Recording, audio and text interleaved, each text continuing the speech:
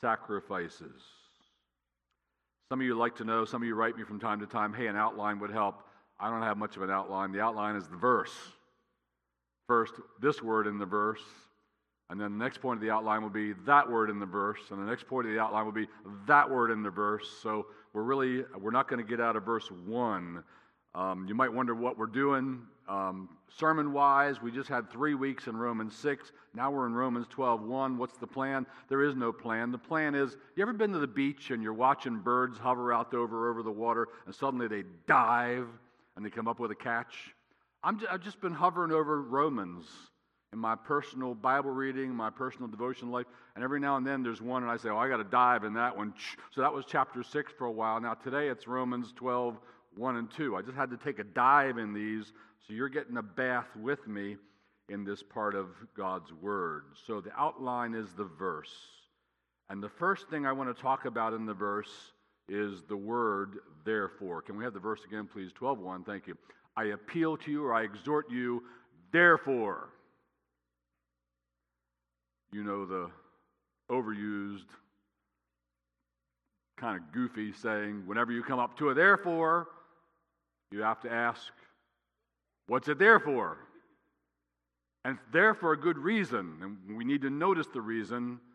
Paul has just written the most amazing, the most astounding, the most stunning, the most profound and deep 11 chapters of spiritual truth. Such great chapters, actually the entire book, 16 chapters, that Martin Luther, the great reformer, said the entire book of Romans deserves to be memorized by every Christian. That's why I'm not in the Lutheran church. I don't know if I can pull that off. That's a lot of memorizing. No, I'd love to, but I haven't. The early church father, his name was Chrysostom. There were a number. We called them the fathers because they were the great leaders in the early church. Chrysostom had this epistle, had various parts of the epistle read to him every day. He liked Romans so much. So Paul's just given us 11 stunning, weighty chapters of Bible doctrine and Bible truth. Like you get nowhere else in all of Scripture. 11 chapters of sturdy stuff. And then he comes to chapter 12 and he says, therefore. So we are to understand that what we're about to hear in chapter 12 and everything that will follow it, not that we're going there in our sermons, but everything that follows is based upon, is rooted in the doctrine, the teaching of the first 11 chapters of the book of Romans. So here, let me give you a point, and I'll put it up there. We should learn from that. I do have an outline. Look at this. Right living is always rooted in biblical doctrine.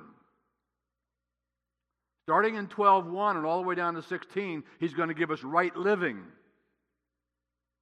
But it's rooted in the first 11 chapters of biblical doctrine. There's a therefore that's like the fulcrum. It's the pivot point that brings us from the one, now you got the doctrine, into the other. Now let me tell you what that means.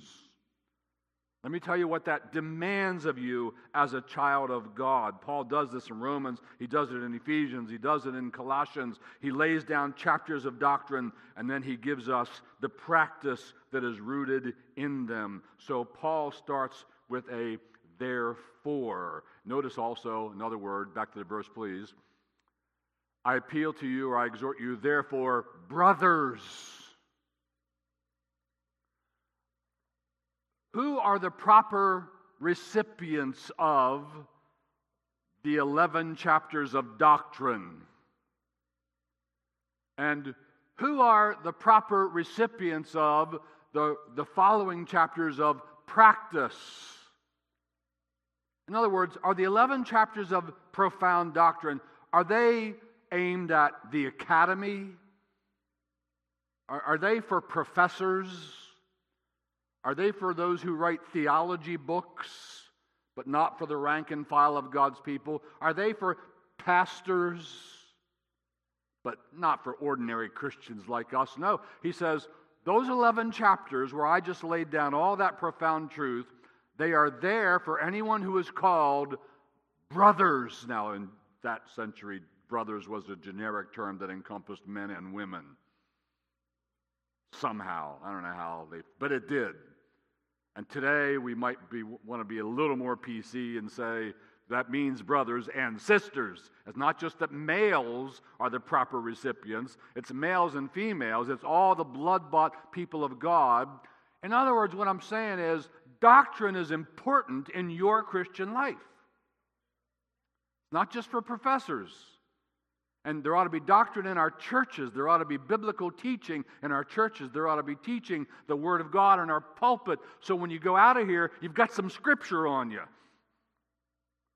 You've got some Word laid down on you. So Paul starts with this, therefore, to underscore the essential connection between Bible doctrine and Bible practice.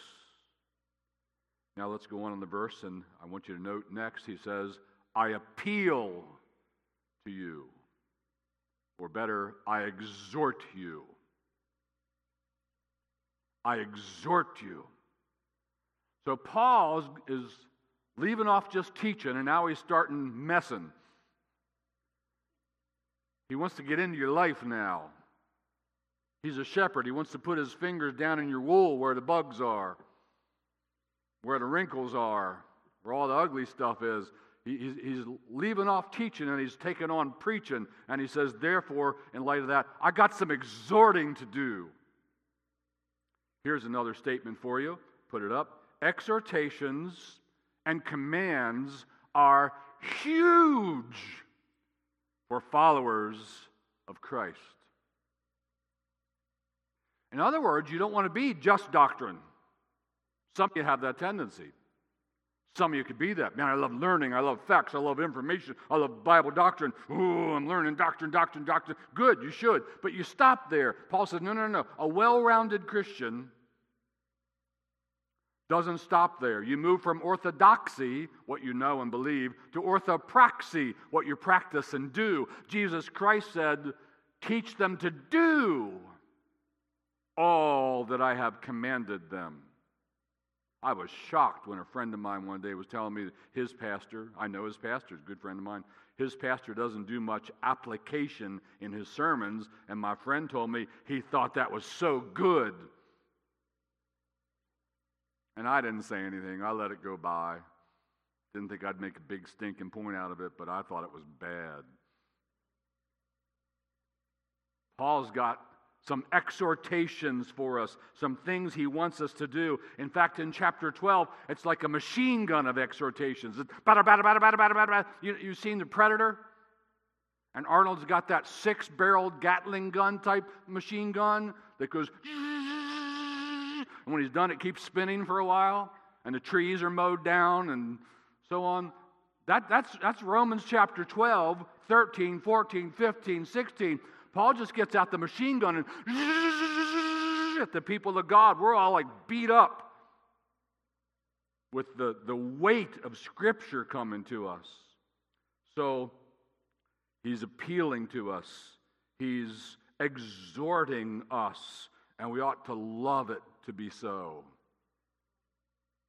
You ought to come to church with a target on your brain. It says, right here, teach me. Put truth in my brain. You ought to come to church with a target on your heart. It says, right here, teach me to do all that Christ has commanded. That's a rounded Christian. I want both of those. Now, the next thing, he's going to give us what motivates us for all these appeals he's going to bombard us with. I appeal to you, I exhort you, therefore, brothers, by the mercies of God. There's the basis for his appeal. There's what should motivate us to be moved by this appeal, by this exhortation. He says, it's coming to you by the mercies of God. Here, I'll give you a point. You want the outline? There really is an outline. I was kidding.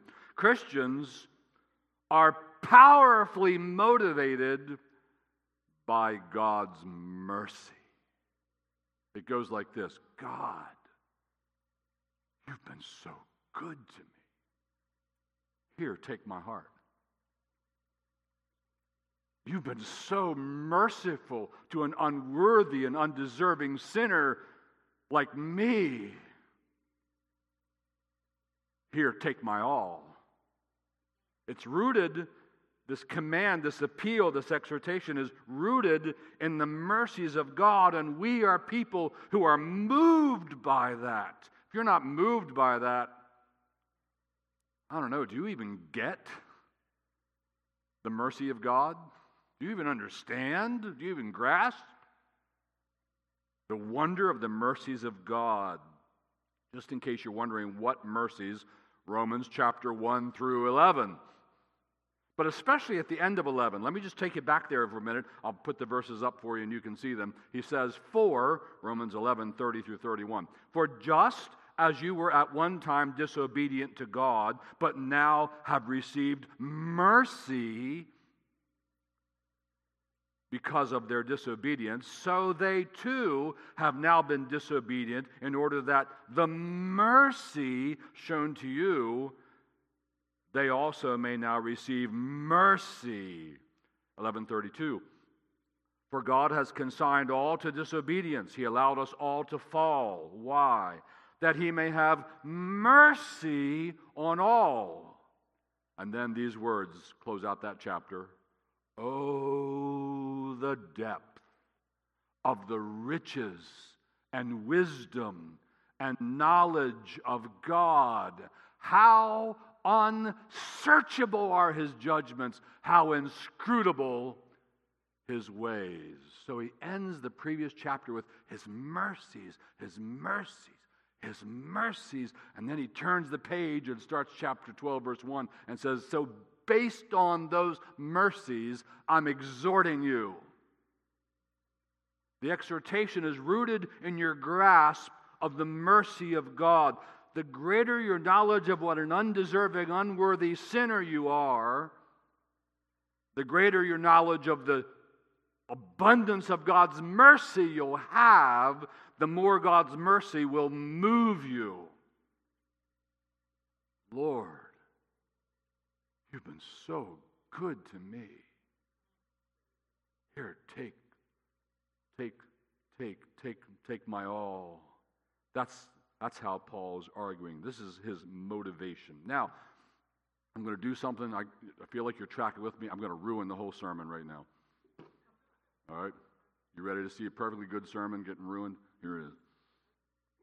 I'm going to take an aside, and just while I have this opportunity, and we're talking about how God's mercy motivates us, I want to take it aside and tell you there is a full range of biblical motivators, and you ought to appreciate all of them. You ought to take advantage of all of them, not just things like God's love, God's mercy. Now, what are the highest motivators? What are the most pure? What are the more lofty motivators? God's love, God's grace, God's goodness, God's mercy, surely. But it troubles me. I'll hear Christians say sometimes that other things that are in the Bible that are legitimate motivators are not proper for a new covenant child of God.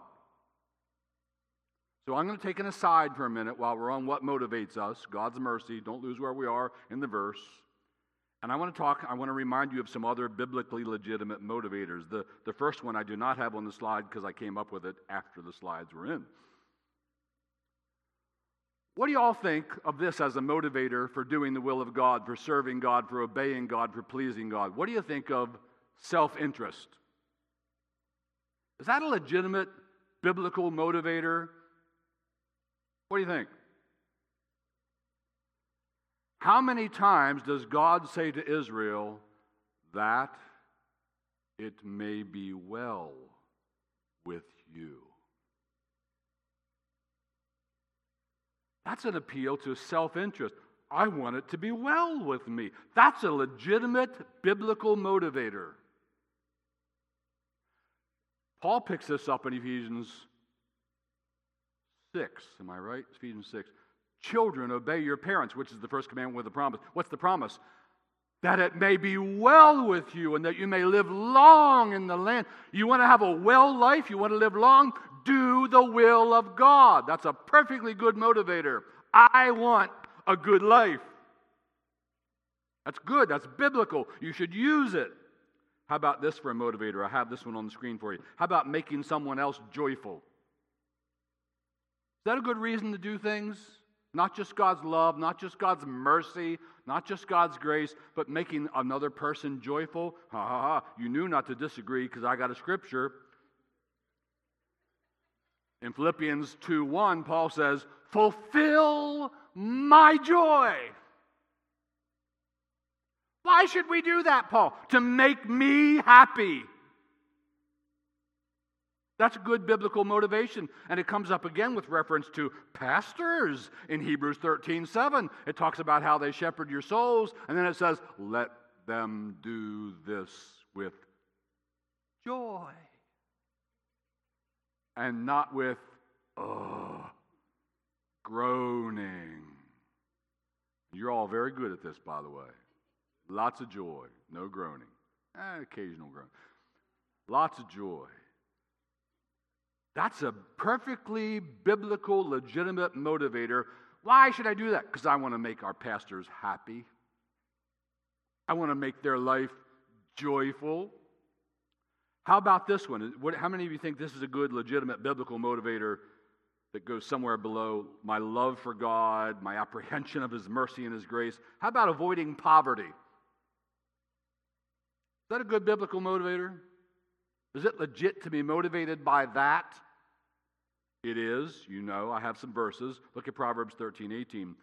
Poverty and shame will come to him who disdains correction.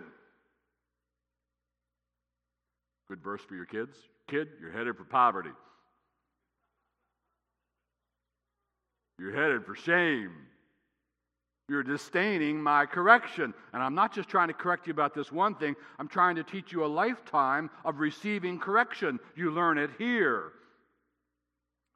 This is the homeschool correctional facility. You learn it here. Here's another one about avoiding poverty, being a good motivator. Proverbs 6:26. For by means of a harlot, a man is reduced to a crust of bread. It ruined your life. It ruined your finances. It ruined your money. It ruined your marriage. It ruined your job. It ruined everything. And you're down to, all I got anymore is a crust of bread. How did I get here? I used to have a lot. Guess what? It was the harlot. You don't want to be reduced to a loaf of bread? Let that motivate you. I don't want to be poor. That's why I'm doing this. That's a perfectly legitimate biblical motivator. How about, here's the one I was really eager to tell you. Don't forget where we are. We're in Romans 12:1, going through words, and we're taking it aside. We're on the word mercy. We're motivated by God's mercy, but there are other biblically legitimate motivators in the Bible, and here's the one I really wanted to tell you about, because this is the one I hear lambasted by Christians. What do you think of being motivated by fear?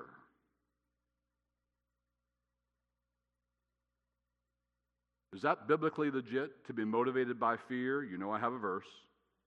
It's about pastors. It's 1 Timothy 5:20, and it says about pastors, as for those who persist in sin,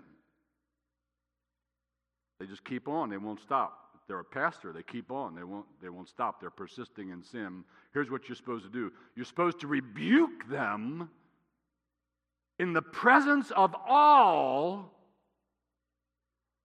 so that the rest may stand in fear. Fear, motivation by fear, has no place in the Church of Jesus Christ. I've heard really eminent pastors say that, teach that, preach that. Wrong. It's right there in Scripture. You want to keep the church clean? Show people what happens when they're not clean. Show them how it gets publicly rebuked, that they all go, oh, I don't want to do what he's doing. So this was an aside. Oh, I have one more for you. I'm sorry. One more before we leave the aside. One final legit motivator. It's reputation. Proverbs 22:1 says, a good name is to be chosen rather than great riches. Why are you doing that? Because I don't want them to filch my name. I don't want my name to be dragged through the mud, so I'm not doing that. So the power of temptation, the power of sin is so great that to resist it, we need to take advantage of the full range of every biblically legitimate motivator God has given us. And if it comes all the way down from love and ends up at fear, and fear is the one that finally helps me, take it. Fear what that thing would do to you and say no to that temptation. So don't listen to people who tell you the only proper biblical motivation is love for God. Sounds very spiritual. But God wrote in his book about other motivators. Back to our verse. Let's put the verse up again, Romans 12:1. So Paul says, I appeal to you, I exhort you, therefore, brothers and sisters, by the mercies of God. Now finally, here's the thing he wants us to do. What's Paul want you to do? Here's the first bullet out of his revolving 6-barrel Gatling gun type thing. And it says, present your bodies. Present them. It's related to the word present. You give somebody a present. I presented it to them. It's presented. Take your body as a present. Present it up to God. God, I'm giving you my body because of your mercies, because of the depth of mercy that you have poured out on me. I present my body unto you. Here, I'll put it in a statement for those of you who want something approximating an outline. Believers present their bodies as living sacrifices. Well, I thought I had that. Apparently I don't. My bad. Now this word, oh, there it is. Thank you. Thank you, Jonathan. And now go back to the verse again. Thank you. Now this word present is the language of Old Testament sacrifice, where they presented a body unto God. Might have been a dove, might have been a goat, might have been some other animal, and they would present a body to God. Old Testament sacrifices present bodies to God. And those sacrifices pointed to the once-for-all sacrifice of Christ that would come. Now, New Covenant priests do some presenting.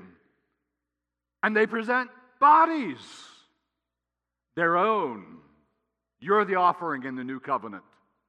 You're the thing that goes on the altar. You're the thing that gets presented unto God. So this language of present your bodies is Old Covenant sacrificial system terminology. Paul's already used it in Romans chapter 6. We were just in Romans chapter 6. Let me take you back there for a minute and show you how he already used this language twice in the book of Romans, 6:13 and 19. Read 6:13. Do not present your members to sin as instruments for unrighteousness, but present yourselves to God as those who have been brought from death to life. Next verse, next part. And your members, understood, present them to God as instruments for righteousness. 6:19.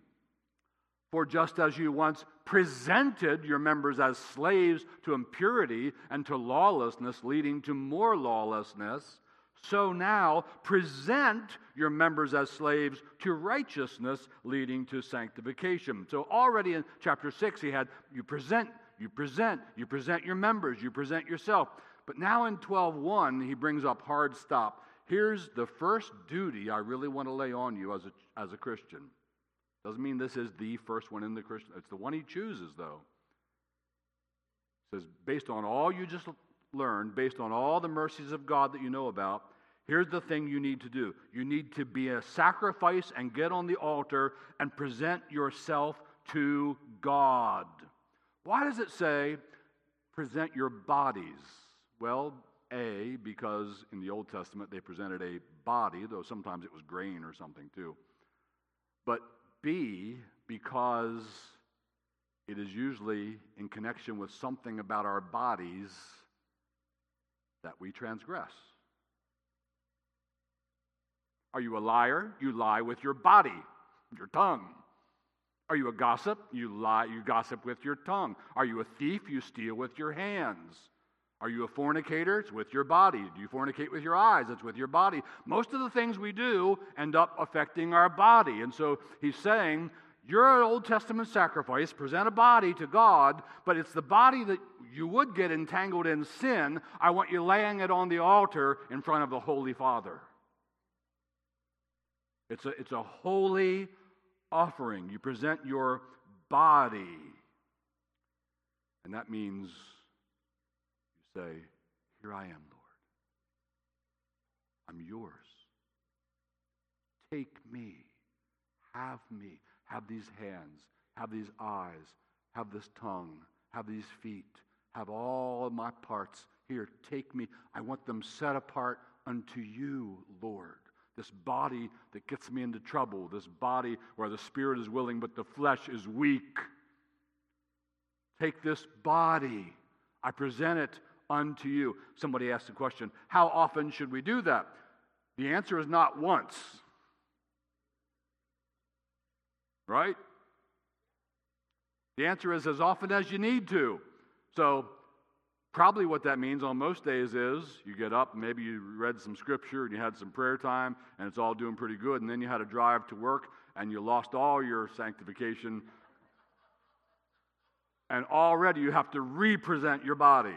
Then you get to work and you got to interact with that coworker, and now you have to represent your body, and over and over and over. Back to you, Lord. Oh, wait, I'm yours. Here I am. Take me. Take my tongue. Take my lips. Take my thoughts. Take it all. I'm yours, Father. So how often? Over and over and over and over. Because I first heard this from Chuck Swindoll many years ago. What's the problem with living sacrifices?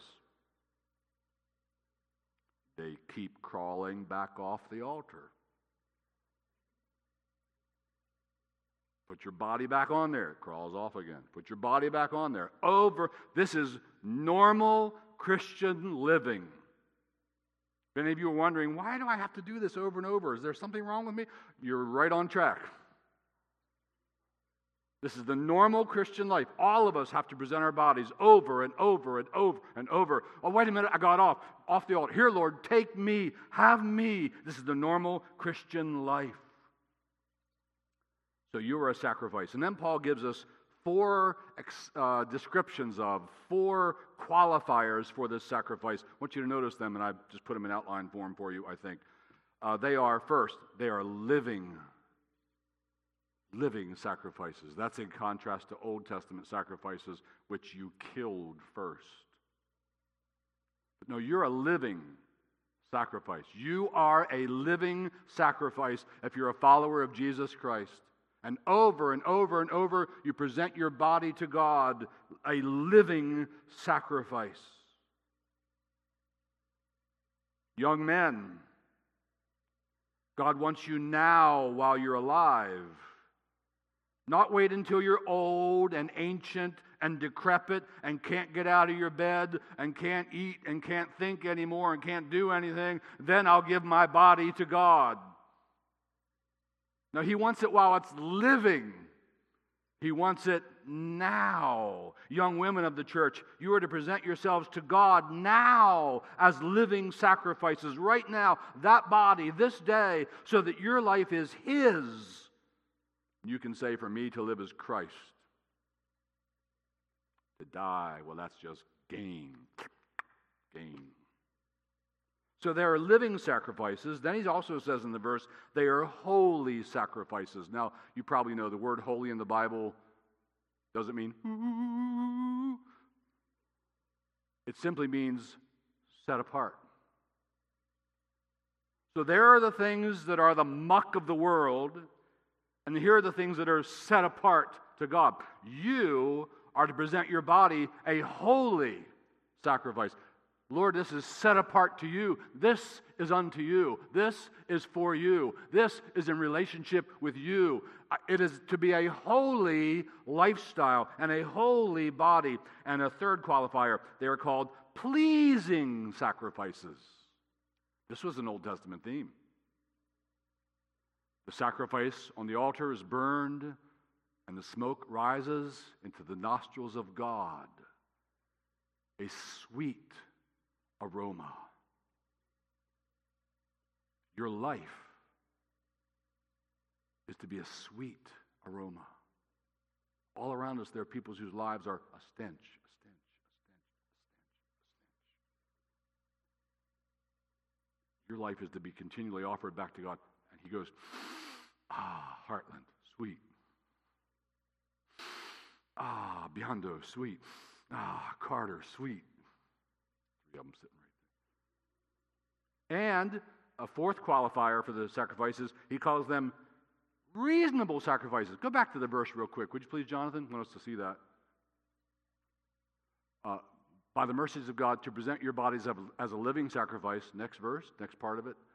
Holy and acceptable to God, which is this version ESV has, which is your spiritual worship. But the word is, I think it's, if I remember right, it's like logikon. You hear logic in it? It means you're reasonable. In other words, you say, isn't that asking a lot?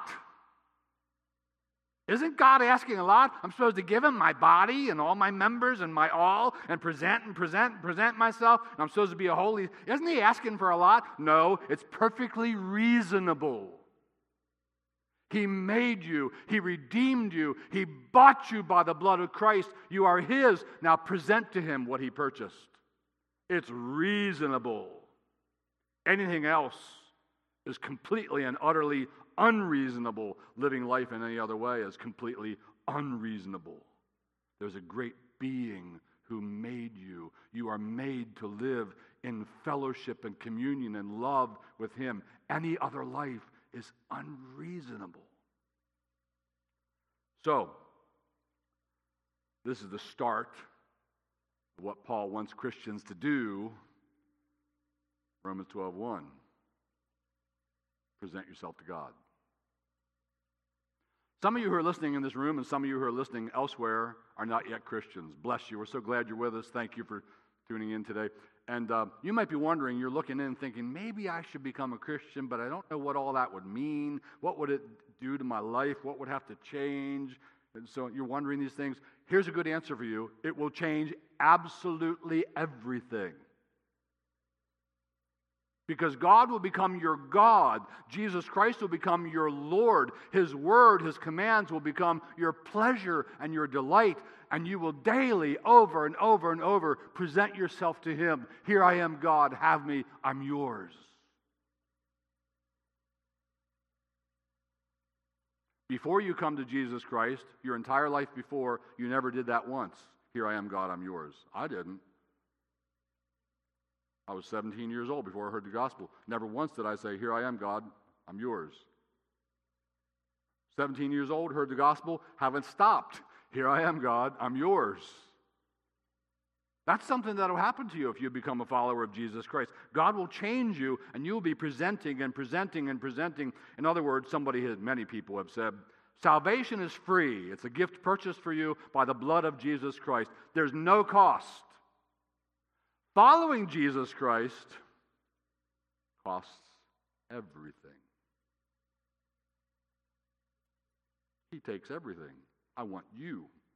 You're now set apart to me. You're mine. So, to believers, think with yourself, I belong to God. I need to just keep presenting and presenting and presenting and presenting myself to him. There was a philosopher, pagan philosopher, Epictetus. What a name, Epictetus. Mothers, do not name your sons Epictetus. But he gave this precept to his disciples, quote, think within yourself, upon all occasions, I am a philosopher.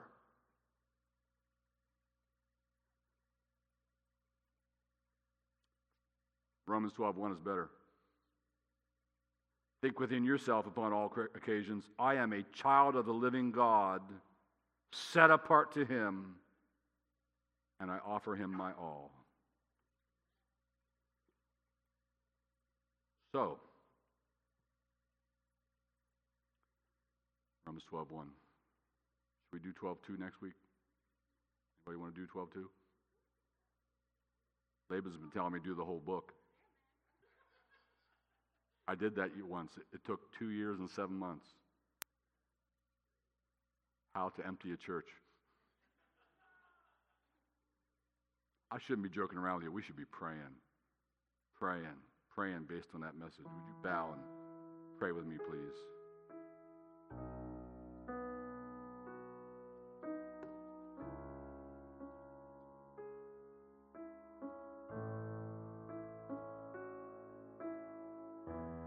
Father in heaven, we are looking up to you. There is no other. None that we desire as we desire you. None that we want to serve as we want to serve you. Thank you for this little verse we've been looking at today, and we pray that it would be like an arrow and it would find its mark in our hearts. Pray that every person in this room, every person hearing this message would be moved by your Holy Spirit to say, Father, take me, a living sacrifice, holy, set apart. It's only reasonable. You people who are in this room and those of you who are listening elsewhere, maybe you know you've been messing with things that aren't so set apart. Maybe you've been allowing some stuff and making some excuses. Maybe the Holy Spirit's tapping you on your shoulder, saying, all right, it's time to offer up your body as a living sacrifice to God and keep offering and offering and offering. Be a holy one who is set apart. Right now is a good time, my brother. Right now is a good time, my sister. God's dealing with your heart. Father, we pray that Cornerstone Church would be filled with people, more and more people who will find life in Jesus Christ and who will live as sacrifices on your altar. Pray in the name of Jesus.